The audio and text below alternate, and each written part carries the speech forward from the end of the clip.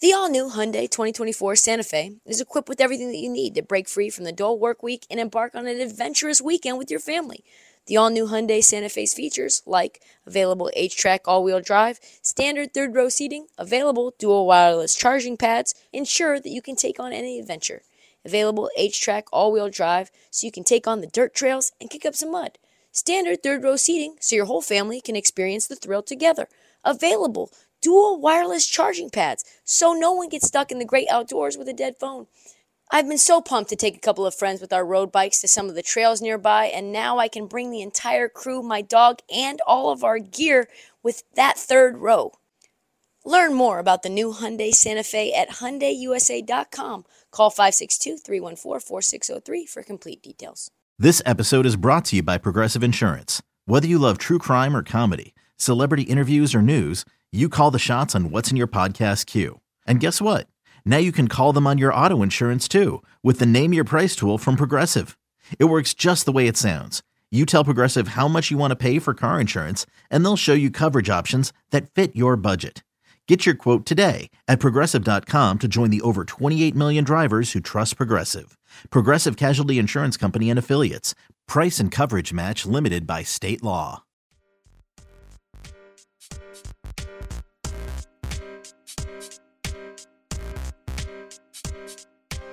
Charlotte Hornets have slid under the radar, haven't they? When you're a bad team and everyone knows you were going to be bad and then you are bad, it's like your inadequacies, your mediocrity, even worse, like the train wreck that is your team, it just goes completely unnoticed, doesn't it?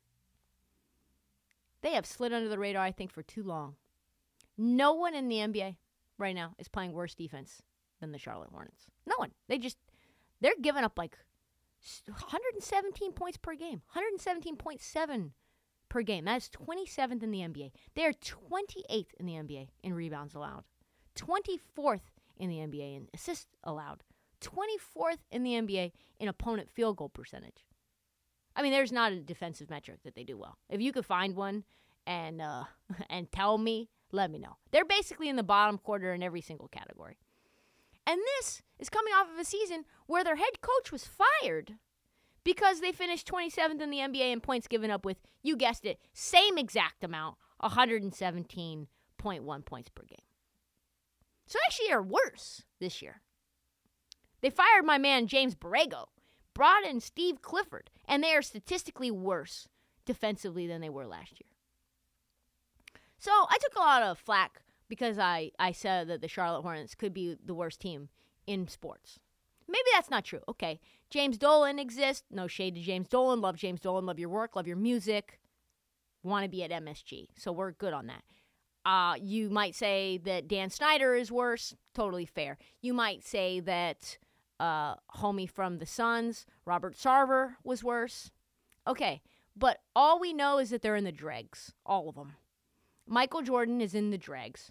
But Steve Clifford, new coach Steve Clifford, but actually old coach Steve Clifford because he was a head coach there once before, has had enough of the Charlotte Hornets bullshit. What did he do? He just destroyed them. Not just destroyed them on the internet, not just destroyed them in private. He decided he was going to do a full dress down on video. Yes, he did. Last night is what happened. Charlotte Hornets went to OT against the Pistons. A team without Cade Cunningham. And let me remind you, he's out for the year now. We should probably mention that because last episode we didn't know, and 15 minutes after the episode got recorded, it was announced. I hate to see it. That's just life in the NBA circles, right? And this was LaMelo's return after a month on the IL. LaMelo Ball fouls out with 29.6 seconds remaining in regulation. And the Hornets crater. They lost 141-134 in OT. And Steve Clifford, I tell you what, he was big mad. This is what he did in his post-game presser, pretty much blowing up the bridge. Until we care about something besides how many points we score, we're not going to win much. Can't play like that. I mean, we scored. Our offense was good. That's 5 out of the last 7 games. We've been pretty good on offense. We are playing no defense. Not one guy. There's not a bright spot. Not a bright spot. Not one bright spot on defense. Not one. That is damning, is it not? When someone says this whole team stinks, and I mean every single player, there is not one good player. Like, so if you reside on this team, you should know you stink. Keep going. Pick and roll stuff, all stuff that was good. I think we were as high as like 12th or 13th in defense about 10 games ago. And we're right back to where we started, ground zero, where all we want to be is let's try to outscore the other teams. Doesn't work in the NBA. Pause. In this game, really fast, I'm watching this video, they shot 51 threes. Are you serious? They went 17 for 51 from three. Wow, that's insane. Keep going. NBA, unless you're, well, actually, it never works, okay? So what I just told them, this is either you build a game that will actually work at the end of the year when you play the important games, or you don't. That's it. That's what the NBA is all about, okay? It's not that we don't have the talent to do it. All we care about is scoring. That's it. And if you're going to try to play like that, you better have like 5 all-stars. We don't have that kind of talent. So it's not something that will work. Did he just say you better have 5 all-stars? Was that a ricochet shot at the Warriors? Warriors play some defense now, normally, not this year. We're either going to decide to get back to playing with a defensive effort. It's not that we're not trying to win. It's we go about it all wrong. Okay? I mean, watch team after team, right?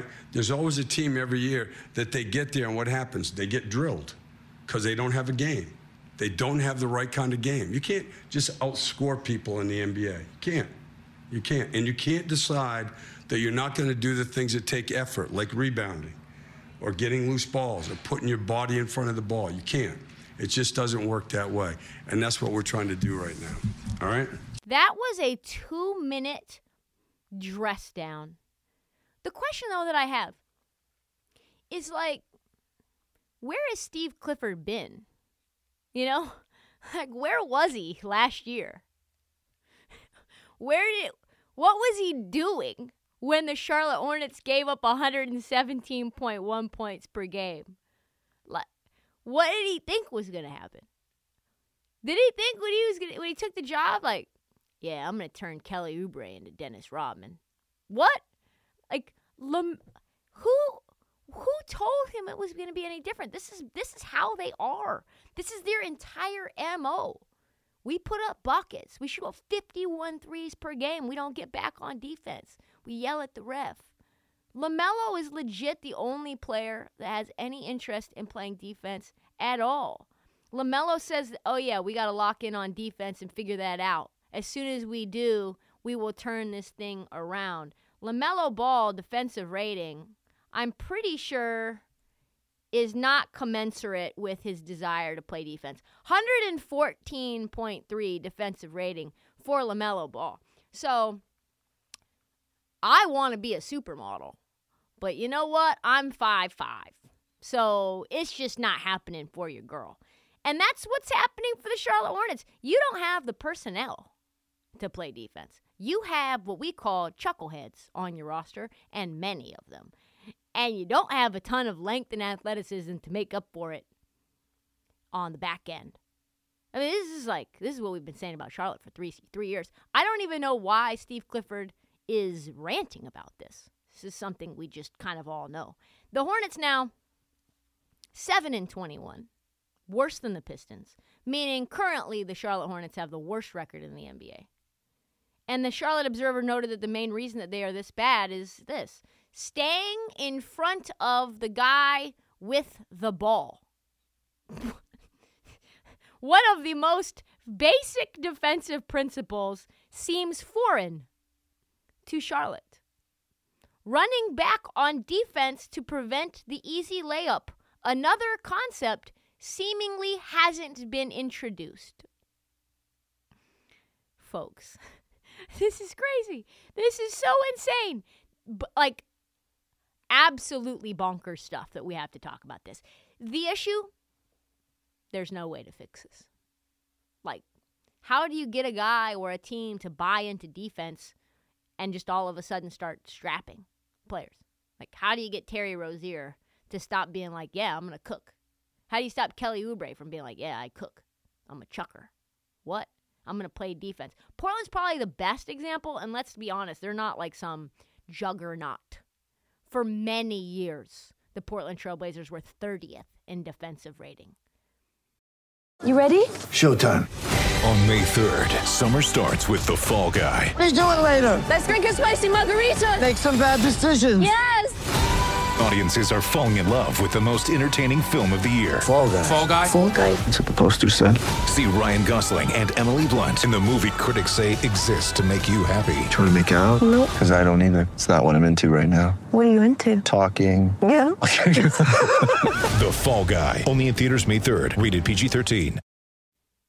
They had to blow up their fucking roster to do it, too. They had to get new guys. Jeremy Grant, Josh Hart, Gary Payton II. He's not back yet, but he will be there.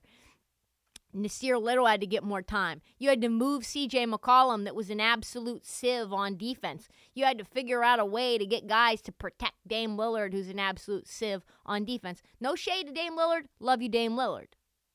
That's pretty much Charlotte's future, is it not? Blow it all up. Get rid of everyone. Get rid of everyone but LaMelo Ball and protect him with guys who are wings who can defend. Figure it out.